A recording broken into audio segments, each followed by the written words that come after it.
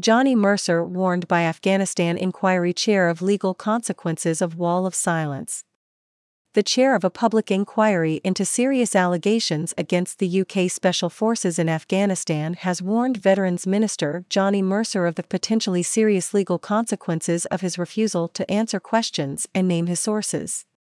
The independent inquiry into Afghanistan, sitting at the Royal Courts of Justice in London, is investigating allegations UKSF-1, a unit of British Special Forces, executed Afghan men, sometimes unarmed and presenting no threat, between 2010 and 2013.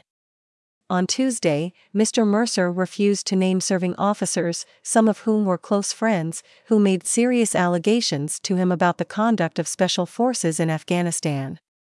After he concluded his evidence on Wednesday morning, the chair, Sir Charles Haddon-Cave, told him he found his decision not to answer certain questions disappointing and surprising and completely unacceptable. Sir Charles told Mr. Mercer, "It gives rise to potentially serious legal consequences, which may need to be put in train." He warned the minister, "I have very significant powers under the Inquiries Act 2005, which I would prefer not to have to use. But be assured, Mr. Mercer, that I will, if necessary." The legislation gives inquiry chairs the power to apply to the High Court for a witness summons to enforce a person to answer questions, and if the witness continues to resist, they can be arrested and brought before the inquiry. Mercer refusing to break omerta. Sir Charles told Mr. Mercer, "You need to decide which side you are really on. Is it assisting the inquiry fully, and the public interest and the national interest in getting to the truth of these allegations quickly for everyone's sake, or being part of what is in effect omerta, a wall of silence?" Earlier Mr. Mercer told Oliver Glasgow, KC, counsel to the inquiry, "If you truly want to get to the center of these allegations, which I believe you do, and I believe the chair does, there is no point trying to frame whether I've taken an oath to tell the truth or not." Mr. Mercer, who served in the UK Special Forces but left the army in 2014 and became a Conservative MP the following year, added, "This court doesn't intimidate me. You don't intimidate me. I will try and help you, as much as I can. But that is the same for individuals who will come before this court. They are not intimidated by being in this court." Earlier Mr. Mercer admitted he felt angry and believed he had been gamed by senior military officers and the then Defence Secretary Ben Wallace over allegations against the UK Special Forces in 2020. Mr. Mercer was appointed a junior defence minister in 2019 and was asked to get to the bottom of allegations concerning UKSF-1. He told the inquiry of his reaction when he read articles published in the Sunday Times in August 2020 which appeared to undermine a statement he had made in Parliament in January of that year. Mercer felt he had been gamed by top brass. Mr. Mercer said he felt he had been gamed by Mr. Wallace and the military's top brass, who he felt were using him to push through two contentious pieces of legislation, the Overseas Operations Bill and the Northern Ireland Troubles Bill, while keeping him in the dark about the Afghanistan allegations.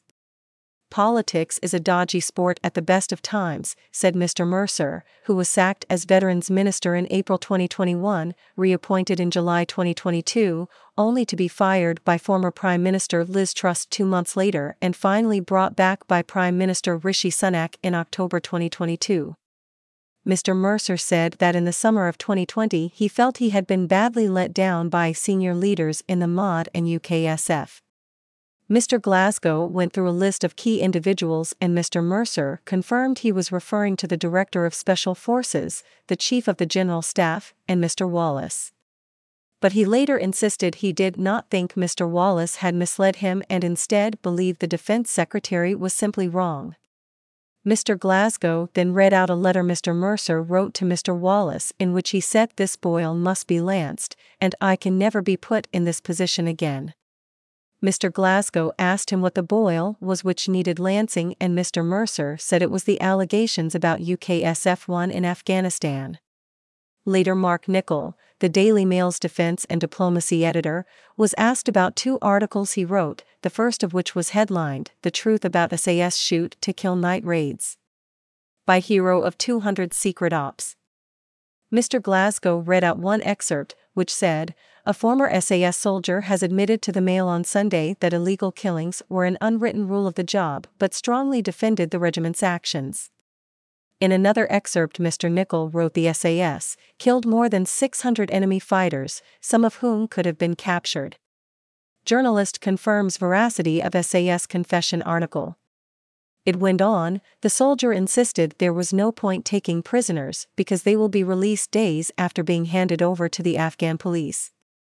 Mr. Nickel, who has reported on the SAS since 2001 and visited Afghanistan 3 times, was asked by Mr. Glasgow if he had carried out due diligence on his source, and he confirmed he had known him for many years.